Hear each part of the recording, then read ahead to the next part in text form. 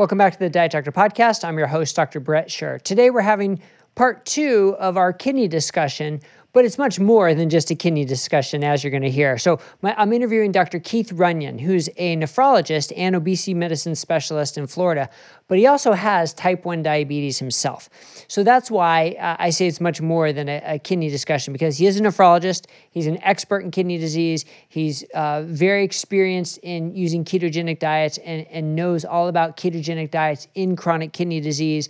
The amount of protein that he recommends, when to be concerned, when not to be concerned, both for kidney disease and for kidney stones. And we go into a lot of detail about the specific type of stones and what specific nutritional changes you may need to make if you have kidney stones. But also, we spend about the first 20, 25 minutes of the interview talking about his experience with type 1 diabetes and the role a ketogenic diet has played for him and how that can translate to treating others with a ketogenic diet, what some of the concerns are, why isn't it standard of care, and what we need to see in the future, but where the benefits are now for it as well. So it's sort of a combined episode, type 1 diabetes and kidney disease. So he's got a lot of really good points to bring up. Now, you can find him at Ketogenic Diabetic Athlete. If you Google that, you'll find his blog. And he has 2 books, The Ketogenic Diet for Type 1 Diabetes, and the second one is Master Type 1 Diabetes, a simple, low-cost method to normalize blood sugar.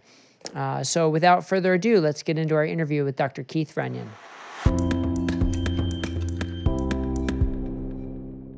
Well, Dr. Keith Runyon, thanks for joining me today on the Diet Doctor Podcast. Glad to be with you, Brett. Yeah, so it's when we think about type 1 diabetes, we normally think of kids, adolescents, teenagers, and not so much adults, but it definitely does happen in adults, and that's what happened to you, right? So here you are, a practicing nephrologist as an adult, and you get diagnosed with type 1 diabetes. Tell us a little bit about that experience for you when you were first diagnosed. Yeah, well, that was in 1998, and actually, I had started losing weight sometime in 1996, and I had a little bit of belly fat, and so when I was seeing that go away, I said, well, that's pretty good, because I wasn't doing anything to make it happen. Yeah.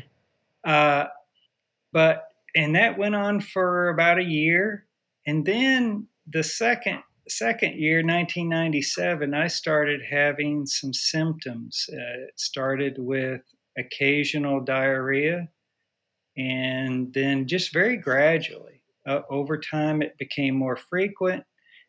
And then about 3 or 4 months before I finally broke down and went to see a doctor, I started having the typical symptoms of type 1 diabetes, which is increased thirst, increased urination, hunger that was difficult to satisfy, and continued weight loss. So, but to be honest with you, I was in quite a bit of denial, which, I've seen in patients myself, that I really had something serious going on.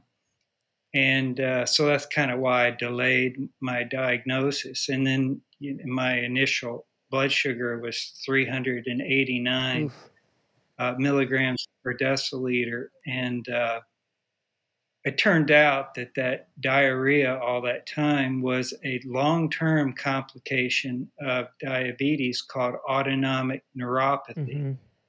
So I had, and it's called diabetic diarrhea. And, but anyway, so I immediately started on insulin, and it's really been a challenge ever since. I just have to start off by saying that managing type 1 diabetes is not an easy task for anybody, including a doctor with plenty of knowledge. Yeah, I think that's one of the biggest take-homes from your sort of initial experience, I think, from what I've heard you give talks before, is, think about all the people diagnosed with type 1 diabetes, many of them teenagers, adolescents. Not only do they have zero medical knowledge, like they don't really have executive thinking processes completely developed yet, but here you are, an adult with an an extraordinary amount of medical knowledge, and it was difficult for you. Imagine what it's like for the average person. And then on top of that, I'm sure you were given the dietary advice of kind of eat whatever you want, just calculate your carbs and cover it with the insulin. Is that about what you were told? Yeah, in fact, the topic of diet never came up Yeah. in any of my visits with the endocrinologist. It was just about, well, how can we change the insulin, or can we change how we give it, when we give it, the dose, that sort of thing. But the topic of diet never came up. And, that that was right, at the time where the internet was just becoming available. And so I was kind of relying on the traditional medical knowledge, what I'd been taught and what was in the literature. But, I didn't really have this ability to jump on the internet and look for alternatives. Right. So for the next 14 years, I just continued eating the same things I was eating and trying to adjust things with insulin. And to be honest with you, I would say it just doesn't work. Yeah. So my main trouble was not my hemoglobin A1C. They would always write excellent on my lab report. So it ranged between 6.5% and 7%. But my problem was frequent hypoglycemic episodes. And, they are, because there's so few people who have type 1 diabetes, I don't think they have any idea how miserable those hypoglycemic episodes are. Yeah. And not only are they miserable, but when it happens, when you're in public, it's embarrassing.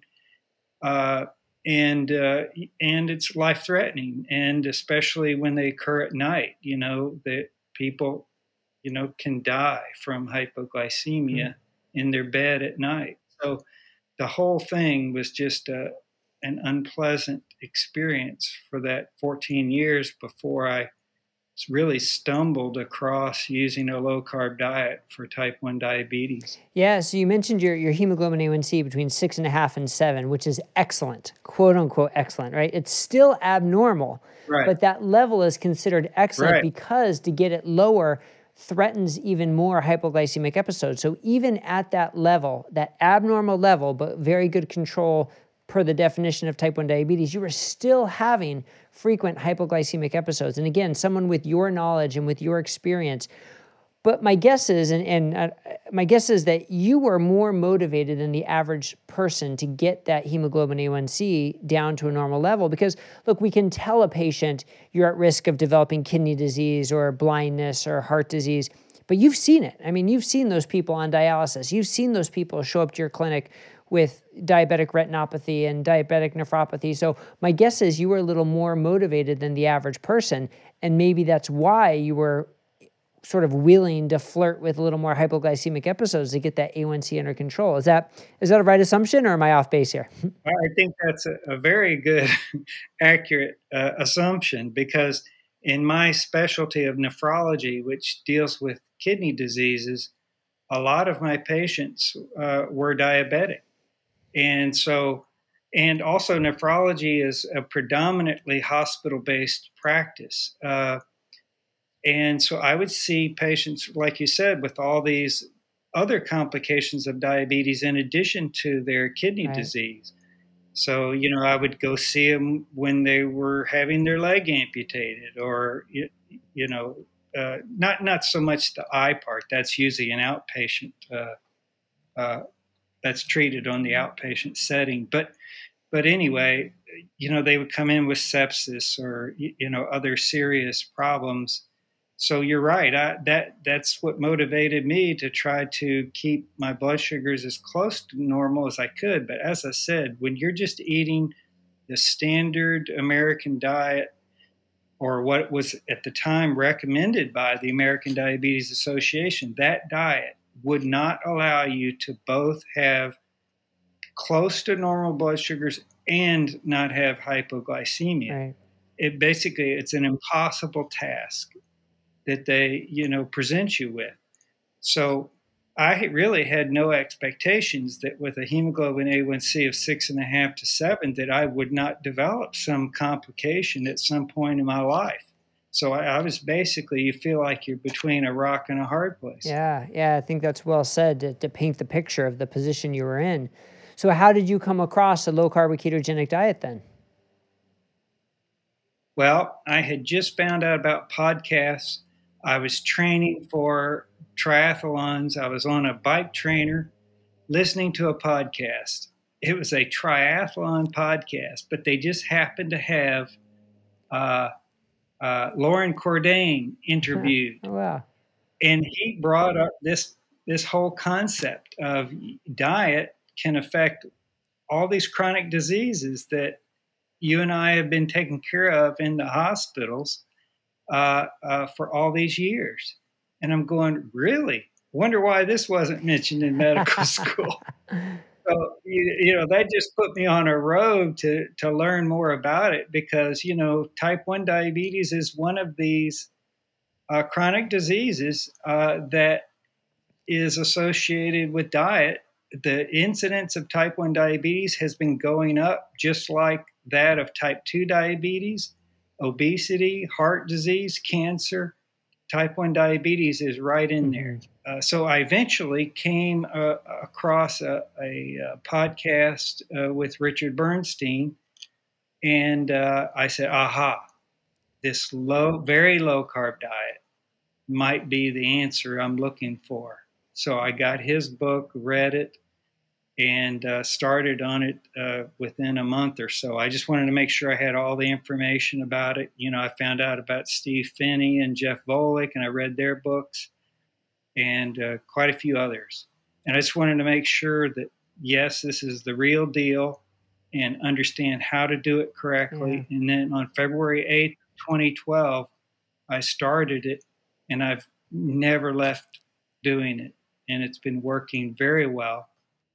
And I'm very pleased. Yeah, so what's happened to your hypoglycemic episodes now? Have those all but disappeared, basically? So that's the first thing I should mention. So did they go away completely? No. So they went from, I was having anywhere from 2 to 5 episodes a week. After I went on the ketogenic diet, they dropped to about 1 or 2 a week. But I really wasn't satisfied with that either, to be honest with you, because I was so sick of having them. My average blood sugar did come down along with the reduction in hypoglycemia. But to be honest with you, all that time, for the first 7 years of being on the ketogenic diet, I kept looking for additional, I don't like the word hack, but I can't think of another word, additional things I could do to make it even better. And then in 2019, I said, okay, I'm going to try to make everything as constant as possible that I can think of and see what happens. So that's what I did in 2019. I made my meals constant. I changed my exercise so that the insulin sensitivity changes that result from exercise were pretty constant from day to day. And then I set a constant sleep schedule, although I don't think that was a huge part of my problem. But anyway, I did all those, and then about 6 months after starting that, I basically stopped having hypoglycemia, and my average blood sugars were about 100 milligrams per deciliter, and the standard deviation dropped to 18 or less. Yeah, so now we're talking normal. That's real normal, not type 1 diabetes normal. That's normal. Yeah. That's right. So, yeah, and I confirmed that by finding 7 different studies of, they took normal, metabolically healthy people and put continuous glucose monitors on them and monitoring them for several days. And that's what theirs came out to. So it was 100 average with the median standard deviation of 18 milligrams per deciliter. So, yeah, so that's flat out normal. and I'm not having hypoglycemia. So I've pretty much arrived at where I'd like to be, Yeah. and stay here for the rest of my life. And and that again, in talk when you were talking about motivation, that now is my motivation to stay on the diet, exactly the way I'm doing it, you know, with as few deviations as Yeah. possible. I mean, I'm sure there will be some that come up, like if I go for a vacation or something, it's difficult to keep everything exactly the same. Mhm. But the idea is to keep it as close to the same as possible for as long as Yeah, possible. and I'm glad you brought that up. We talk so much about nutrition, and nutrition is probably the majority of the effect, but sleep, exercise, even chronic stress, so many other things in life can impact blood sugar to a degree. So you have to pay attention to those as well. So I like how you kind of through your timeline, nutrition was first, which really cut down the hypos, and then getting everything else in order and pattern, um, kind of cut down the rest. For that first 7 years on the ketogenic diet, my average blood sugar was Hmm. normal. So it was 100. Yeah. But it was that variability that got a lot better. So I think for a lot of that time, my standard deviation was, say, 28 or 30. But then in 2019, when I made everything constant, that's when the standard deviation came down to normal. Right. And that's what finally made it to where I stopped having the hypoglycemia. So I just wanted to say, I just wanted to agree with you that the ketogenic low carb diet uh, was so powerful that, that resulted in having at least normal blood sugars. Yeah. And then I fine tuned it a little bit more with those other measures that Right. we talked about. Right. Now, some people listening, though, might say, ugh, I can't do that. I can't be that patterned, that consistent, that dedicated. Who can do that? So if someone who has type 1 Yeah. diabetes responds that way, how do you answer that? Well, I would actually agree with them. I would say I don't know of another way to get the results I have without going to the efforts that I go to. So the question is, what do you do if you're not willing to do what I'm willing to do? And my recommendation would be to raise uh, your target blood glucose. So I'm targeting 100. But I would say, well, don't target 100. I would say target maybe 110 or whatever it takes to not have hypoglycemia. I think that that should be the highest priority of a person with type 1 diabetes is to not have Hmm. hypoglycemia. Because that's the, acute part that can end your life and or make your life pretty miserable. Yeah. So I would say just raise the target a little bit so that, taking into account you will have more variability in the blood sugars, but at least you can avoid hypoglycemia. And so important to work with a physician when you're doing this. I'd imagine even you as a physician, when you first went on a ketogenic diet, did you have to make some dramatic changes in your insulin dosing, and did it kind of catch you by surprise? It didn't catch me by surprise because I'd done so much reading on Yeah. it. But you're right, it was dramatic. So my total daily insulin dose went from 52 units a day to 25 units a Yeah. day. Yeah, I would like to emphasize that I think that the amount of insulin a person, whether they have diabetes or not, I think the amount of insulin a person is exposed to over their lifetime will have a large impact on what chronic diseases they may develop as they age, and probably has some influence on what their health span and lifespan will eventually Hmm. be. So this is one of the things that is maybe doesn't get talked about enough about a ketogenic diet. And of course, it's the ketogenic diet that allowed me to lower those doses. Uh, and so I think that's one of the powers of a ketogenic diet is that you have lower insulin levels. Yeah. So non-diabetics will just secrete less insulin, and then people with diabetes who require insulin will need to take less insulin. But I think that's a powerful uh, result of following a low carb ketogenic diet. Yeah, and that's a really important topic because we sort of see, type 2 diabetes is more of the insulin resistance pathophysiology. Type 1 diabetes is more just the pancreatic failure. But over time, with higher doses of insulin being given over a number of years, that person with type 1 diabetes can start to manifest insulin resistance physiology just from all that excess insulin. So being able to minimize the amount of insulin they're getting can help prevent that as well. So I think that's an interesting corollary between type 1 and type 2 diabetes that we have to be aware of that isn't talked about very much. So I should probably emphasize what you just said because uh, it's a significant number of persons with type 1 diabetes have the physiology of type 2 diabetes, and they give it a name. It's called double diabetes.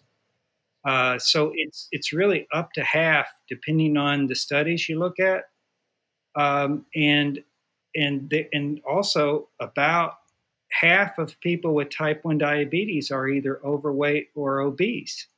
And so this correlates with this double diabetes problem. One fourth of everyone with type 1 diabetes has fatty liver disease, non-alcoholic fatty liver disease as well. So this is all part of that physiology. And I think it originates not because people with type 1 need to take exogenous insulin, but it's the diet that they have been told to follow that is resulting in the same problems that people with type 2 diabetes get, or people with cardiovascular disease get, or cancer. It seems to be going back to the same thing. It's this Western diet that is leading to this insulin resistance picture. And so that happens in people with type 1 also. Yeah. Yeah. Now I'm not aware of any, randomized controlled trials of a ketogenic diet versus like a whole foods Mediterranean type of diet for the treatment of type 1 diabetes.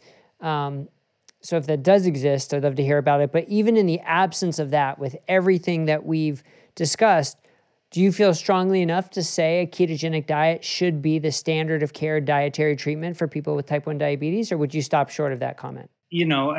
For instance, I think the American Diabetes Association is trying to come around to the evidence about low carb diets for diabetes. But, if they're really going to use evidence, then you're right. There are no randomized controlled trials of using a low carb ketogenic diet in type 1 diabetes. So they really can't say, we're giving science-based recommendations when there's an absence of science. So I really don't blame them for not saying this should be the standard of care for type 1 diabetes. What we really need are randomized controlled trials, and let's find out whether it is more effective than the currently recommended diet. Now, there is that kind of, I guess you'd call it a survey that Dr. Ludwig and Kara Ebeling did that was published in Pediatrics, I think, several years ago. 316 children and adults who were following Dr. Bernstein's low-carb ketogenic diet, although he doesn't call it ketogenic. But anyway, they had excellent results. Hemoglobin A1C around 5.4, as I recall. Very low incidence of hypoglycemia, very few hospitalizations for anything, very few cases of diabetic ketoacidosis. So I think it's not a randomized controlled trial, and I can understand why the ADA doesn't want to quote that as science, but it gives you the suggestion that 316 is not a minor number of people that are all doing very well with it. So I think on an individual basis, if somebody wants to pursue it, I'm confident in saying it can be done safely. But I don't really fault the American Diabetes Association for not promoting it as the standard of care. But I do hope that maybe one day it will be promoted that way once we have some randomized clinical trials supporting it. Right. So maybe not the standard of care, but certainly an option that doctors should be aware of, especially for people having frequent hypo episodes or for people who are struggling to keep their A1C in a reasonable range. So definitely something people should be aware of, Correct. which is why your books are so helpful and interviews like this are so helpful for people to hear more about it. Well, I think that was a really good discussion on type 1 diabetes so people can understand the issues that people face with type 1 diabetes and the role for ketogenic diets in that. But now you're also a nephrologist and a kidney specialist, and ketogenic diets have been reported to be both beneficial and harmful for kidney function, both for chronic kidney disease and kidney stone. So depending on where you look, where you read, will determine sort of what kind of information you see. And sometimes it's hard to know what to believe. So I'm curious, as you look at just the landscape in general on the role of a ketogenic diet in people with, first, let's talk about chronic kidney disease, and second, we'll talk about kidney stones. How do you see a ketogenic diet fitting into chronic kidney disease? People with chronic kidney disease, the majority of them actually are people who have diabetic nephropathy. So they have diabetes, that's the cause of their kidney disease. So, in reference to what we've just got through talking about, it makes sense that that would be a good treatment for diabetic kidney disease. The next largest group is people who have hypertensive nephrosclerosis, which causes chronic kidney disease. Well, the vast majority of those patients have what we call essential hypertension, which for all those years says we have a cause of hypertension that we don't know what it is. Well, now I really think that at least the majority of these people with essential hypertension probably have, hypertension due to metabolic syndrome. Again, related to the standard American diet situation. So that group would also be benefited by a low carb diet.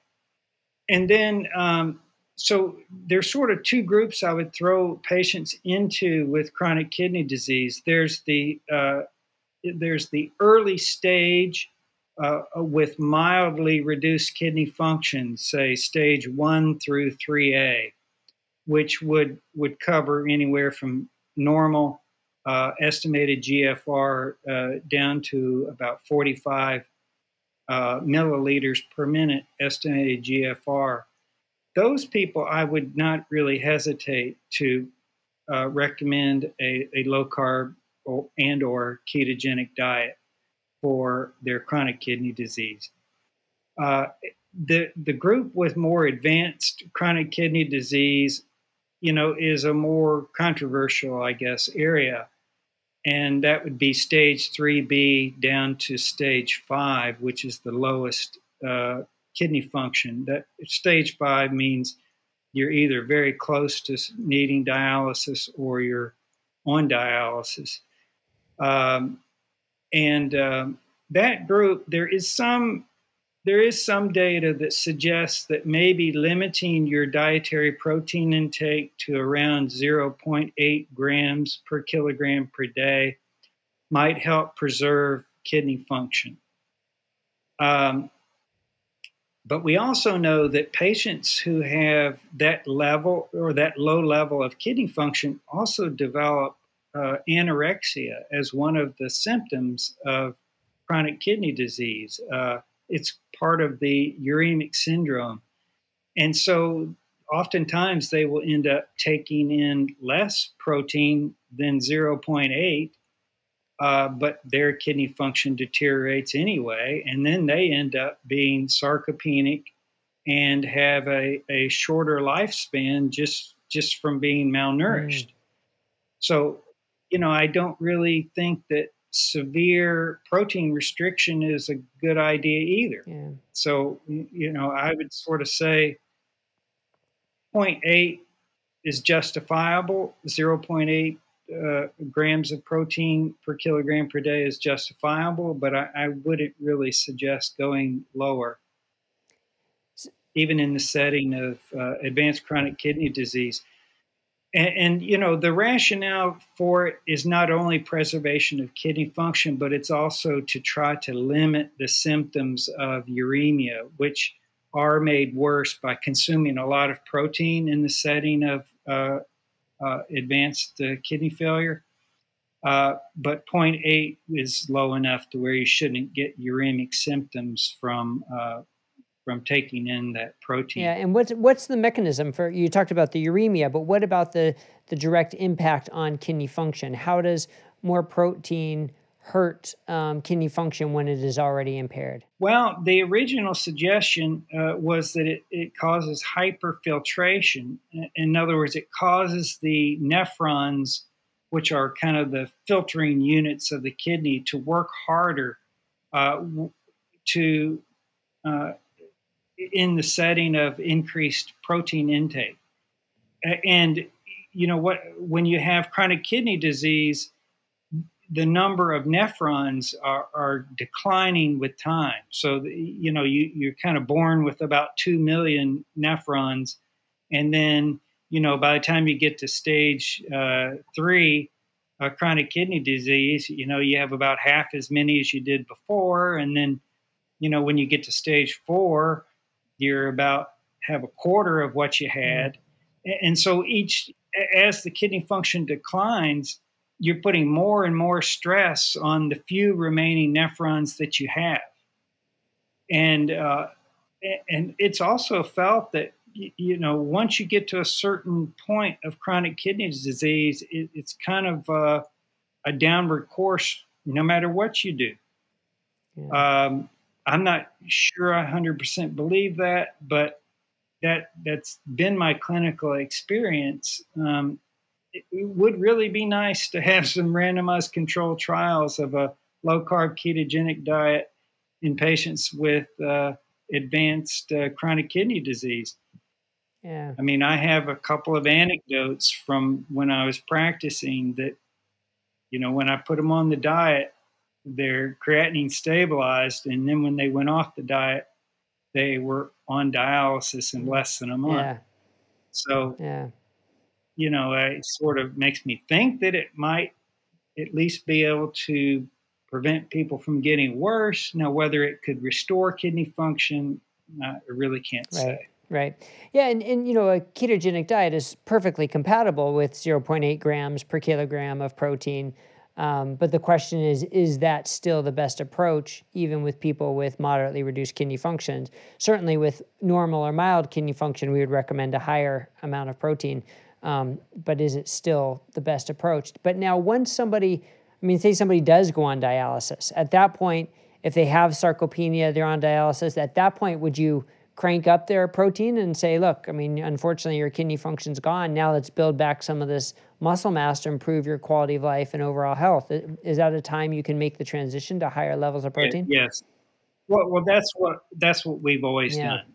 So even before I learned about low carb diets, so the idea is yes, once we have dialysis or a kidney transplant, which is even a better treatment for end stage renal failure, uh, it would be to increase the protein and, like you say, try to get them to lift weights and do regular exercise and build back their lean muscle Hmm. mass.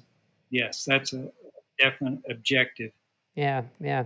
Well, now let's talk about the other side of this, kidney stones. There was actually a recent meta-analysis about kidney stones suggesting that they're more common in a ketogenic diet. Now, this was looking at people who are on ketogenic diets for epilepsy, so it was sort of the 4-to-1 type ketogenic diet in most of these people. But what's your take, looking at clinically and reviewing the literature? Are kidney stones more common for people following a ketogenic diet? I mean, the article that you did mention was very specific, related to primarily children put on a necessarily extreme ketogenic diet. And just in case people don't know what you just said about what a 4-to-1 diet is, that's where they're consuming about 90% of their calories from fat.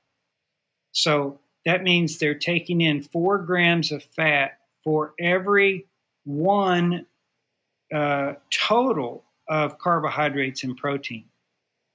So it ends up being a somewhat low protein diet, a very, very low carbohydrate diet, and a very, very high fat diet.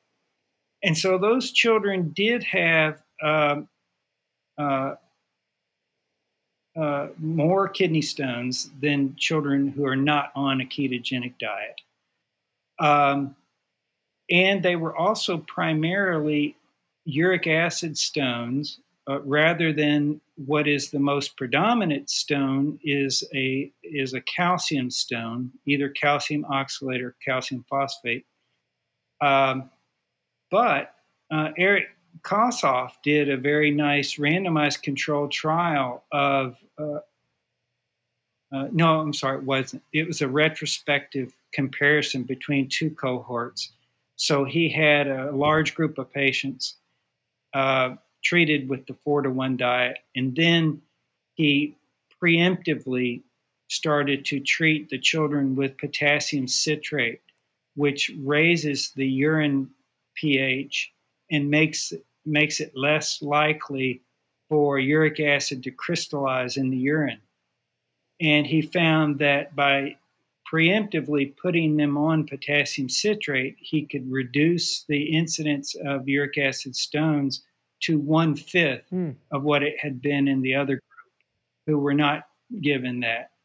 So basically, they've incorporated potassium citrate as part of their protocol when they initiate a 4-to-1 ketogenic diet to prevent those stones. So it's only about 2% of the children receiving potassium citrate that ever got a uric acid stone. Yeah.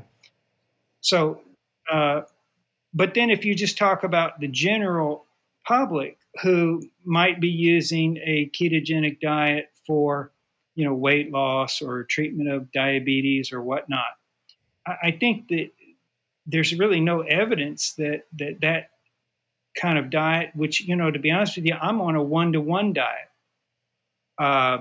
So, the number of grams of carbohydrate plus protein equals the number of grams of fat I eat. And that's what most people on a ketogenic diet would be on.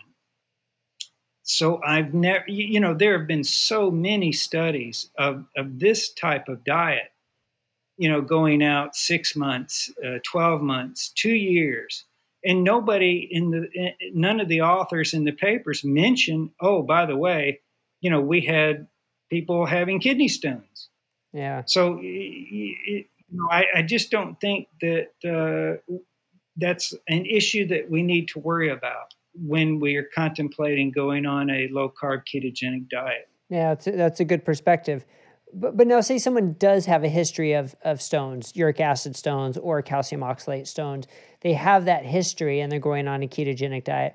What kind of advice could you give them to potentially reduce their risk? I mean, whether they go on a ketogenic diet or not, if they have a history of stones, there are things they should be doing to reduce their risks. And I assume those hold for if they are starting a ketogenic diet. But what are some of those take-homes for people to know what they can do to reduce their risk of a recurrent uric acid stone or calcium oxalate stone? To be honest with you, I think the recommendations would not change if they were going to be on a low-carb ketogenic diet. So for people who aren't familiar with what you're referring to, in a person who has recurrent stones, that's a whole different group than people who have maybe had one stone and they're at low risk of having another. So just from the history, the family history and other factors that doctors talk to patients who've had a stone, as part of our evaluation, we kind of make a determination on what is your risk of having another stone, because about half of the people who have a kidney stone never have another Yeah. one. And it may have been due to some, you know, precipitating event, like they got very dehydrated or something, and at the same time maybe they were eating a lot of something that's high in purines and they got a uric acid stone or something like that. So it's when you now talk about, you said recurrent stones. Now that's a whole different ball of wax. So those people need a full evaluation for why they're having the stone they're having.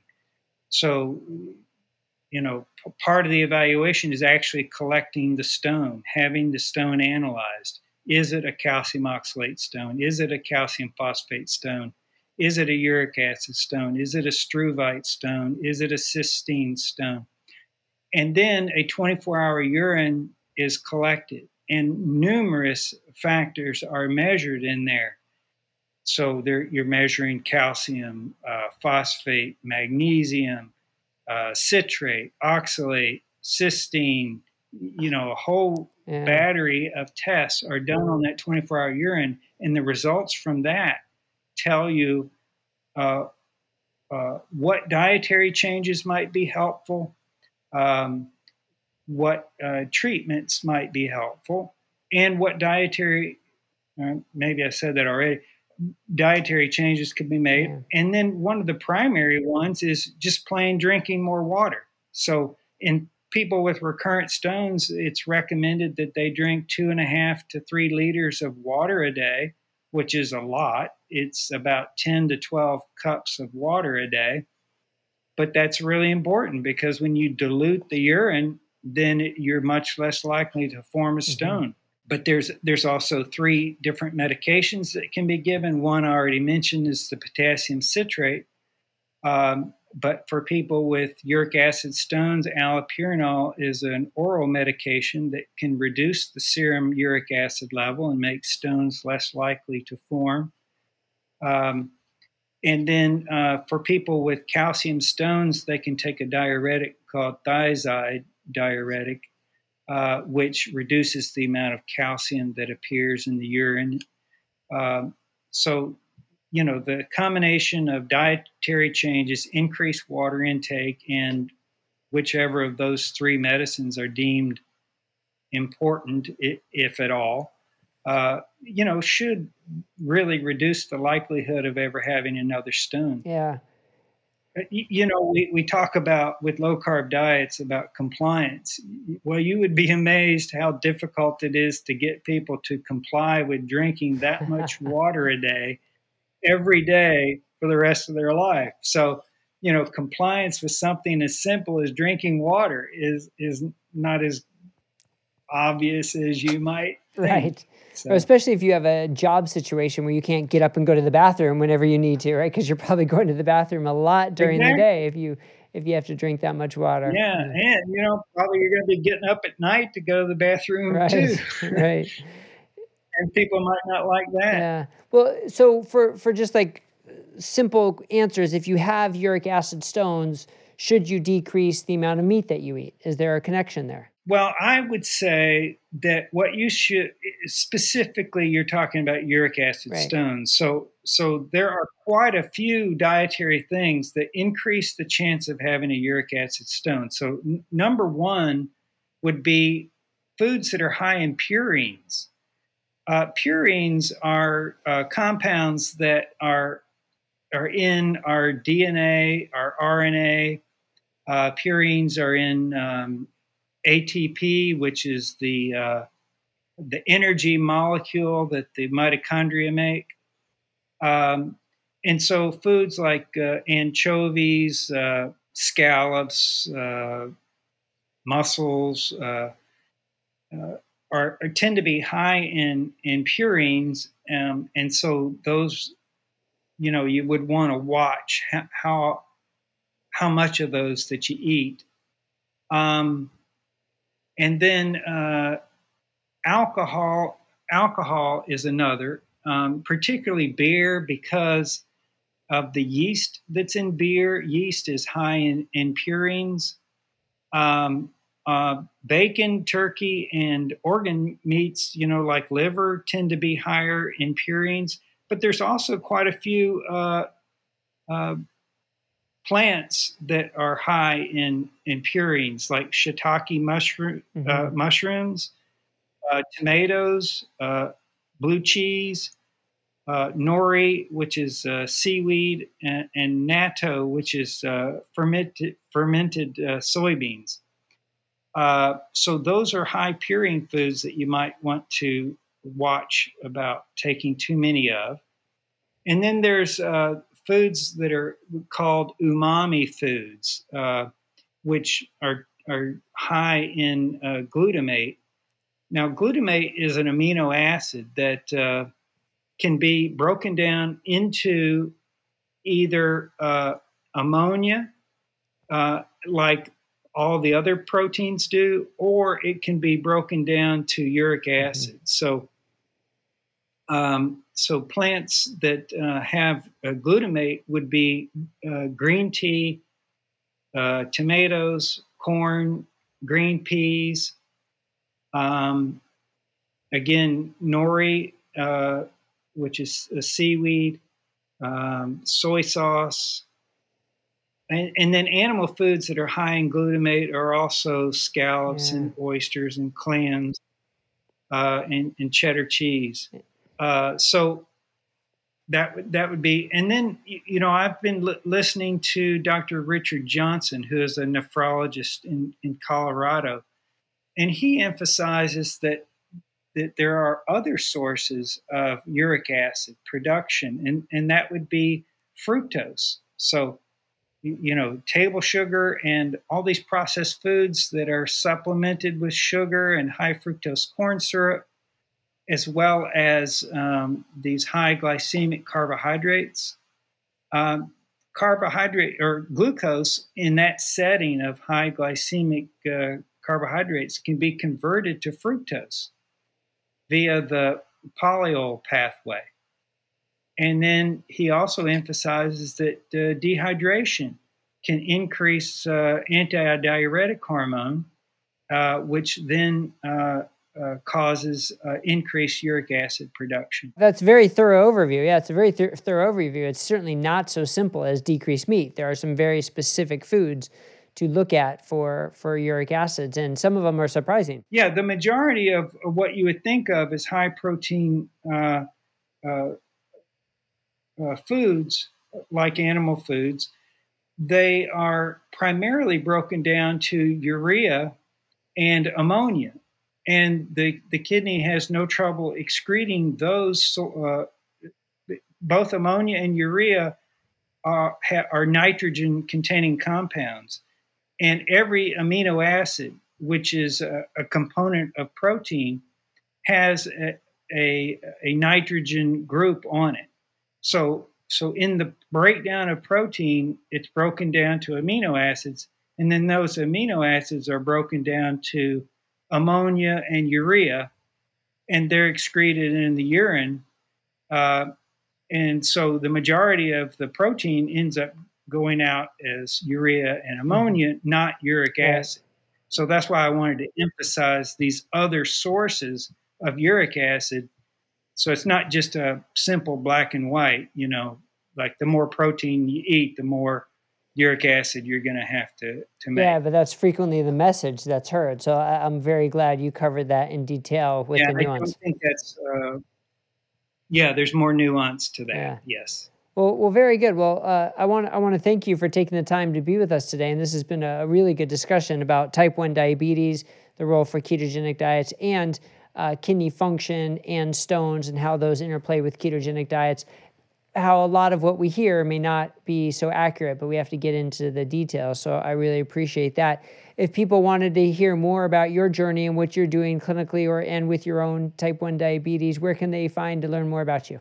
First of all, I have to admit, I'm not really an active social media person, but I do have a blog. It's Ketogenic Diabetic Athlete. You can just Google that, it'll come up. And then my latest book is called Master Type 1 Diabetes. So they could check those out if they want. I am on Twitter, but to be honest with you, I'm just not a fan of the social media thing. Yeah, better for your mental health. Occasionally somebody will direct message me and I'll reply. And then my email address is on the blog. If somebody wants to contact me, I'm happy to answer questions and that sort of thing. Excellent. Well, thank you so much again for taking the time. I really appreciate it. Thank you. I enjoyed talking to you.